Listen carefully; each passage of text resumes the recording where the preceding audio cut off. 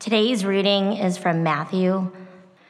Then Jesus was led up by the Spirit into the wilderness to be tempted by the devil. And after fasting 40 days and 40 nights, he was hungry. And the tempter came and said to him, "If you are the Son of God, command these stones to become loaves of bread."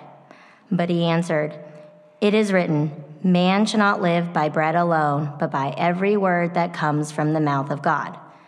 Then the devil took him to the holy city and set him on the pinnacle of the temple and said to him, "If you are the Son of God, throw yourself down, for it is written, he will command his angels concerning you, and on their hands they will bear you up, lest you strike your foot against a stone."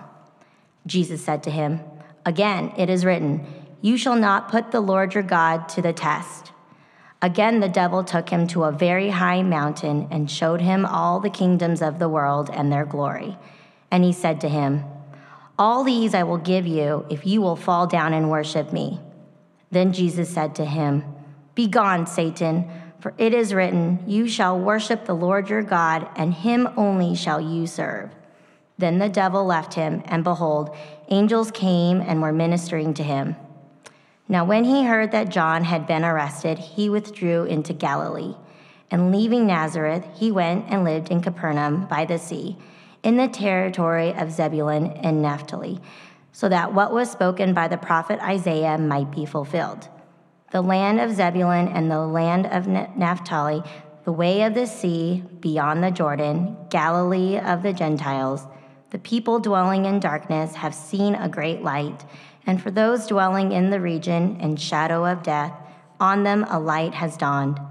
From that time Jesus began to preach, saying, "Repent, for the kingdom of God of heaven is at hand." The word of the Lord. Have any of you out in the congregation this morning, have you ever failed a test in your life? Never failed a test. Wow, that's good. I'm proud of you. I was always a pretty good student, so, school, I didn't fail too many tests. Until my senior year of high school, I took AP Calculus, and I took it pass-fail, though, so I failed a lot of tests in AP Calculus, but it didn't hurt my grade point average, so let that be a lesson to us all. If you fail, do it in such a way that it will hurt you the least amount. But the last test that I remember failing, kind of more recently, you also as an adult avoid tests more and more things where it's like pass fail. But I had to get my California commercial driver's license. That was contingent when I took the job as the youth pastor in California. Part of the job was the church owned a bus. It was like a white Bluebird 1990. It looked like a prison bus, essentially. Sort of functioned that way, too. And so we had this prison bus, and part of the deal was, well, you're going to drive kids to camp. It costs lots of money to rent buses, so you're going to drive it, and you need to get your commercial driver's license, your bus driver's license. So I went to the DMV because we were going to live in California, so I had to transfer my Minnesota license to California, and you go in, and I told them I need to get a bus driver's license. How do I go about doing that? They said, first you get your permit. And I said, well, how do I do that? They said, well, you take the permit test. I said, well, how do I do that? They said, well, you can take it right now. Just go right over there. We'll give you the paper. Go sit down. I thought, well, how hard can it be? Right? I mean, I've been driving for 10 years, very few accidents, very few speeding tickets. So, I know the rules of the road. I'll take the commercial driver's license test. It's the same thing. It turns out that in order to pass a test for a commercial driver's license, you actually have to know something about the material. And it became very clear to me quickly that I was going to fail miserably, and I did, and that California was right to deny me a permit to operate a commercial vehicle until I could demonstrate basic knowledge about the operation of such vehicles, let alone have the ability to actually drive one. Which, incidentally, my first behind-the-wheel road test for the bus commercial driver's license, I failed before even driving the bus 1 inch. But that's another story. And, don't worry, parents, your kids are safe with me. All right. Faith. It's exercising faith when you got in that prison bus. Didn't lose one. So, but the focus of our passage this morning, it's a temptation But it's more than that, because this word that is translated as temptation, it could actually be translated as a test. It's the same with our Lord's Prayer. Lead us not into temptation. Lead us not into the time of trial. Lead us not into the test. And temptation, when we say that, it has, a negative connotation to it, that someone's trying to get you to do something bad. But something more than that is happening here, because only the third temptation, could you say, is really obviously like Jesus is being tempted to do something really morally objectionable. And so the Spirit, it leads Jesus into the wilderness right after his baptism.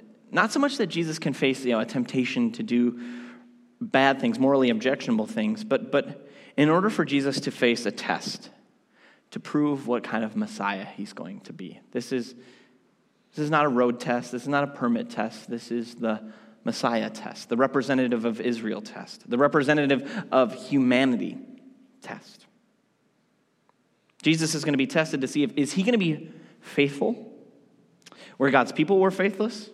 And is he going to be faithful where even our first parents, Adam and Eve, were faithless? Will he pass the test, or will he, even like the great heroes of the faith before, Moses and Aaron and Miriam and Samuel and David and Solomon and all the other prophets and priests and kings that came before, who for all their strength still fell woefully short? Matthew is always connecting Jesus' story with Israel's story. We see that even in the back end of our passage where it talks about Jesus moving to Capernaum. And for Matthew, that's not just, a random choice of venue. He is keen to search the Old Testament to say that this is consistent with what's come before in Scripture. He's saying the Messiah is Israel's representative, but he's also all of humanity's too. And we see this when Matthew, remember, he begins the gospel, the book of the Genesis of Jesus Christ. So it's like a new book of Genesis starting. So we don't just see, the Messiah as Israel's representative, but he is the representative of the entire human race. He's not just a second Moses or second David. He's also a second Adam. And so can Jesus pass these tests, the tests that Israel failed in the wilderness and the tests that our first parents failed in paradise? Because he's got to prove that he has the right stuff to be Israel's representative and our representative too, that he is the one who is going to reverse the curse and bring the kingdom of heaven to earth and reopen those gates of paradise. And so this morning we're going to look at Jesus' 3 different tests from 3 different angles. The test that Israel faced in the wilderness, the test that our first parents faced in the garden, and the test that we face. And we're going to see how they interlock and they fit together in all of these really interesting ways. And so the setting for Jesus' tests, it evokes Israel's Exodus journey. Everywhere in Matthew we should be hearing, echoes of Exodus, Exodus, Exodus, Exodus, Exodus. It's just happening everywhere. Everywhere there's these echoes. And so Jesus goes out into the wilderness after he passes through the waters of baptism, just like the children of Israel went into the wilderness after they passed through the waters of the Red Sea. And the children of Israel, they were led by a pillar of cloud and of fire into the wilderness, just as Jesus here is led by the Spirit into the wilderness. Do you hear those echoes? And Jesus fasts for 40 days and 40 nights. Just like Moses did before he received the 10 Commandments. And these 40 days and 40 nights, they mirror the 40 years of wilderness wandering of the Exodus. And so the wilderness for God's people and for Jesus, it's a place of testing. It's a place where you learn who God is, but just as important, you learn who you are. In the wilderness, you're confronted with the truth of who you really are, who you actually are when you're away from the normal and the comfortable and the familiar. That's one of the things I love most about going to the Boundary Waters. Because you're out in the wilderness, and out in the wilderness you are exposed. There's nothing to fall back on. And so you learn a lot about yourself and your fellow travelers in the wilderness. Right? You learn a lot about someone when you take the wrong portage.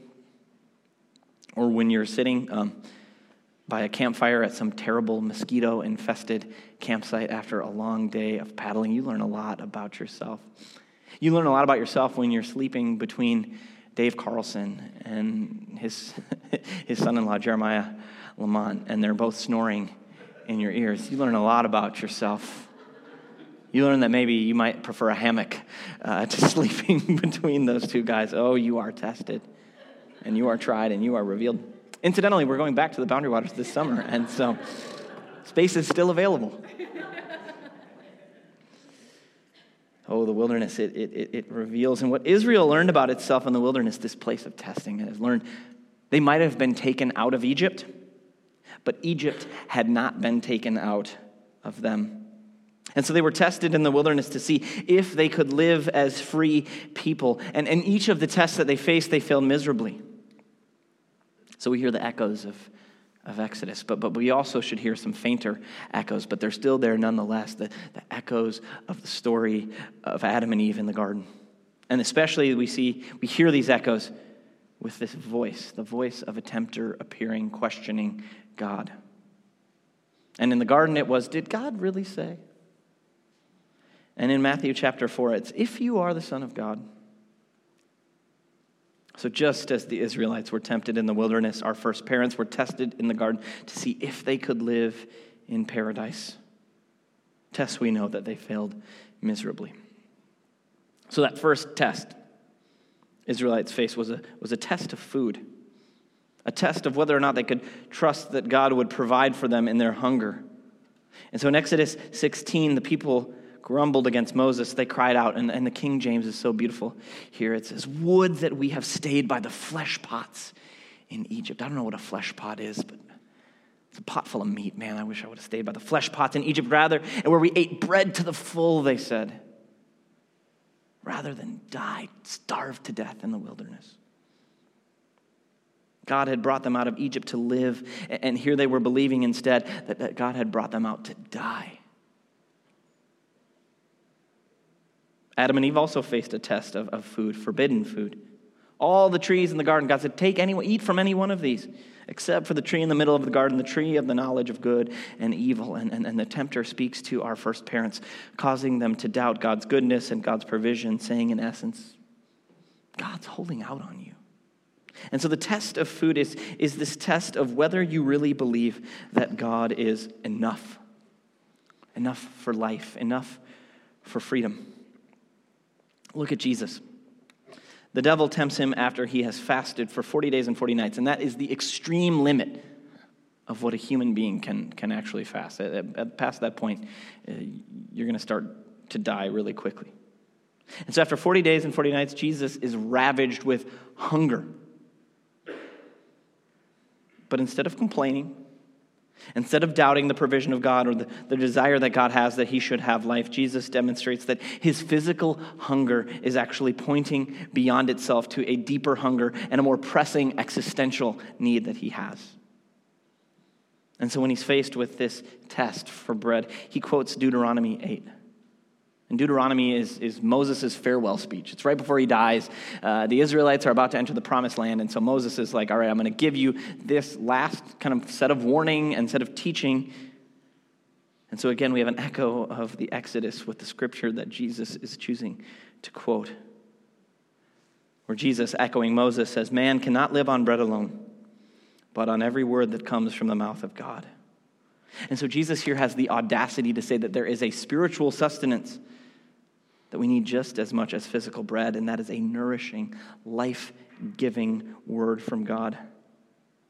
Whereas the first Adam doubted and disobeyed God's word, for Jesus, the second Adam, God's word was everything. It was enough. And so Jesus passes the food test that if he wants to be the Messiah, he's going to have to desire God more than anything else in the world.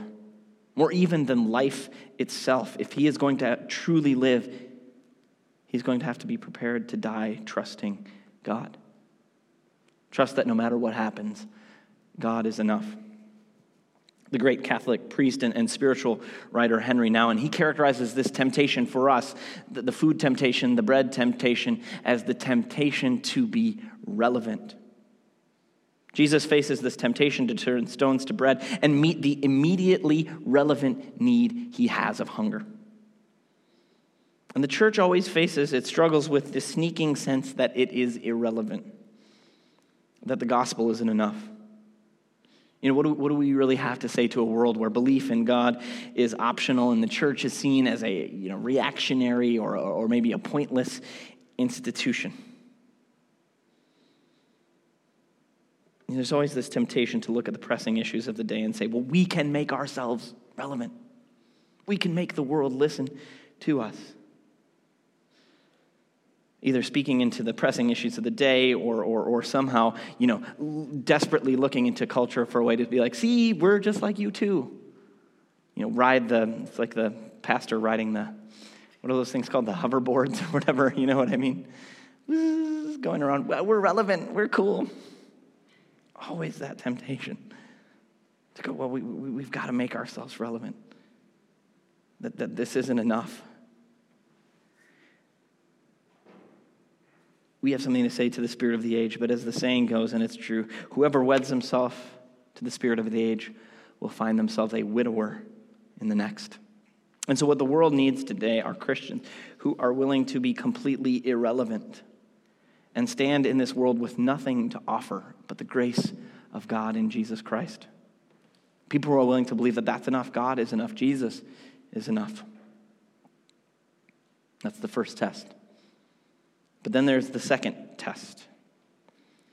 The devil takes Jesus to a high point in the temple and he says, okay, you said, man shall not live on bread alone, but on every word that comes from the mouth of God. Well, here's God's word. You try this one on. And so the devil goes on and he quotes scripture, Psalm 91, which says, he will command his angels concerning you, and on their hands they will bear you up, lest you strike your foot against a stone. And in Jewish tradition, Psalm 91, it's associated with Moses, another echo of Exodus. And it's after Moses has built the tabernacle, which was a portable version of the temple where Jesus is now standing. And it's all about how God will protect those who trust in him from danger. And so the devil's challenge to Jesus is this. You say you trust in God's word above all else, that it's your life even more than bread. Go ahead. Put your money where your mouth is. If you really think that God will protect you, that he's going to rescue you, that God's word is true, that you actually believe it, and you are who you say you are, prove it to me. And it's this temptation to invert his relationship with God, to go from serving God to God serving him, from loving God and trusting God to using God. Now back to Israel. In the chapter that immediately followed their food test, which was answered with manna in the wilderness, they grumbled again, this time because they were without water. And so they complained to Moses and they said, why did you bring us out of Egypt into this wilderness? Was it to kill us and our children and our livestock with thirst? And the text says there that the people put God to the test.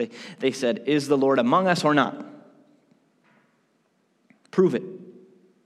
Moses, you say God is our God and we're his people, and God is God of life and of freedom. Show us. Prove it. Make it happen. And Adam and Eve, they faced the test of testing God too, after the tempter said to Eve, well, did God really say you can't eat from any of the trees in this garden? And she replied, quoting what she had heard from God apparently, he said actually only, you shall not eat of the fruit of the tree that's in the middle of the garden. Neither shall you touch it, lest you die. And the tempter replies, you will not surely die. For God knows that if you eat of it, your eyes will be open. See what the tempter is doing? He's saying, in essence, put God's word to the test. Make God prove it. Invert the relationship. Now look at Jesus. He is tested with the temptation of testing God, of showing that he believes in God's promises by manipulating God into proving himself, which is the exact opposite of faith. It's the test of manipulating God and God's word to our own ends. And so Jesus responds to this test by again quoting Deuteronomy, you shall not put the Lord your God to the test. We serve God. God doesn't serve us. Henry Nouwen characterizes this temptation for contemporary Christians as the temptation to be spectacular. In other words, the temptation to be popular. To not point people to God, but instead use God, use Scripture, use the things of God to point to ourselves. And we live in a culture that's infected with this desire to be popular. If you are a subscriber to Hulu or Netflix, hopefully both, because then you can watch both of the new documentaries that just came out about the Fyre Festival, which if you're not familiar with the Fyre Festival, wow. But it's this boondoggle of a fake music festival that was supposed to happen in the Bahamas, and it played upon people's desire, right? It used influencers, popular people, to trick people out of their money. And it's just an amazing manifestation of this desire to be popular, to have influence. That's why all of our apps have likes or favorites, right? It gives us that dopamine hit. Oh, and dopamine is a powerful chemical. It's a powerful drug in our brains that we crave. But what the world needs isn't popular Christians, famous Christians, Christian celebrities, or Christian influencers to get clicks, likes, and shares. We need more anonymous Christians, women and men doing the hard, unglamorous, day-to-day work of denying themselves and following Jesus by loving the world and its people wherever we are. People willing to turn attention away from themselves to where it belongs, on Jesus. And this temptation to be spectacular is one that Jesus faced constantly. And I think it lies behind the fact that he's regularly withdrawing from the crowds to pray. And he's oftentimes performing his miracles in secret, and he's commanding people, don't tell anyone that I did this. Because he realizes that this can quickly become a way of putting God to the test and on the spot, of making his ministry a matter of using God rather than loving and serving God. Which brings us to the third and final temptation. The devil takes Jesus to the peak of a very high mountain. He shows him all the kingdoms of the earth and all of their glory and their splendor. And he says, all these I will give to you and more, if you will just bow down and worship me. And this is the temptation of false glory. The temptation to seek godly power apart from God.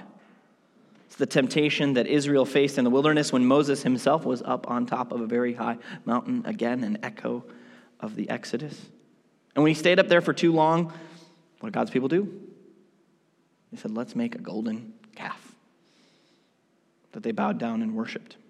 And why did they do that? They'd just been through, the Red Sea, and they'd gotten manna from heaven and water from the rock, and they'd gathered around Mount Sinai, where Moses was up on top of, and they had seen thunder and lightning and loud noises, and they'd seen smoke.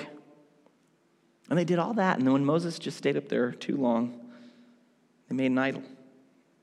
I think we see there this temptation to want God's power for ourselves apart from God, on our own terms. Adam and Eve, they faced that test too. Echoes of the garden, the serpent says, if you eat that tree, God said don't, then you will become like, your eyes will be opened, you'll become like God, knowing good and evil. The temptation of false glory is the temptation to become like God so that ultimately we can do away with God. And the message of the serpent is you can get what you want without God. There is a shortcut to listening and obeying, worshiping and serving. All you have to do is eat this fruit. Now look at Jesus. Jesus' test is a shortcut to glory too. Jesus understands that Israel's Messiah has a universal mission to reach the nations with this message. At the end of Matthew, what does he do? He gives a great commission. He says, go out into all the world. But that comes after the cross, after the suffering, after the wilderness. And so the devil is testing Jesus, saying, I can give you what your ultimate mission is. The nations of the world, I can give you the kingdom, and I can give it to you without the cross. All you have to do, just bow down and worship me. There's a shortcut. Unless we think that this was not a real test for Jesus. Jesus understood the cost he was going to have to pay, the burden he was going to have to bear. He went to the cross willingly, but not excitedly. The Garden of Gethsemane, the night he was arrested and betrayed, Jesus is there praying, sweating blood, saying, Father, if it's possible, let this cup pass from me. Jesus understood the darkness of the cross. If you could get the kingdom without the cross, wouldn't you? And if you were Israel and you could make an image of God so that you could always be certain of God's presence and keep God under your control, wouldn't you? And if you were Adam and Eve, wouldn't it sound nice to be like God? But Jesus passes this last test, quoting what else? Deuteronomy, you shall worship the Lord your God, and him only shall you serve. Jesus refused to take the easy way. He refused to take any shortcuts. And so he passed the third and the final and the hardest test of all. Nouwen characterizes this as the temptation to be powerful, and on this he writes eloquently, when I ask myself the main reason for so many people having left the church during the past decades, the word power easily comes to mind. One of the greatest ironies of the history of Christianity is that its leaders constantly gave in to the temptation of power. Political power, military power, economic power, or moral and spiritual power, even though they continued to speak in the name of Jesus, who did not cling to his divine power, but emptied himself and became as we are. The temptation to consider power an apt instrument for the proclamation of the gospel is the greatest of all. We keep hearing from others, as well as saying to ourselves, that having power, provided it is used in the service of God and your fellow human beings, is a good thing. With this rationalization, crusades took place.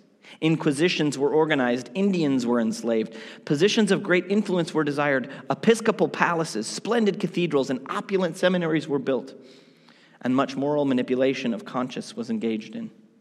Every time we see a major crisis in the history of the church, such as the Great Schism of the 11th century, the Reformation of the 16th century, or the immense secularization of the 20th century, we always see that a major cause of rupture is the power exercised by those who claim to be followers of the poor and powerless Jesus.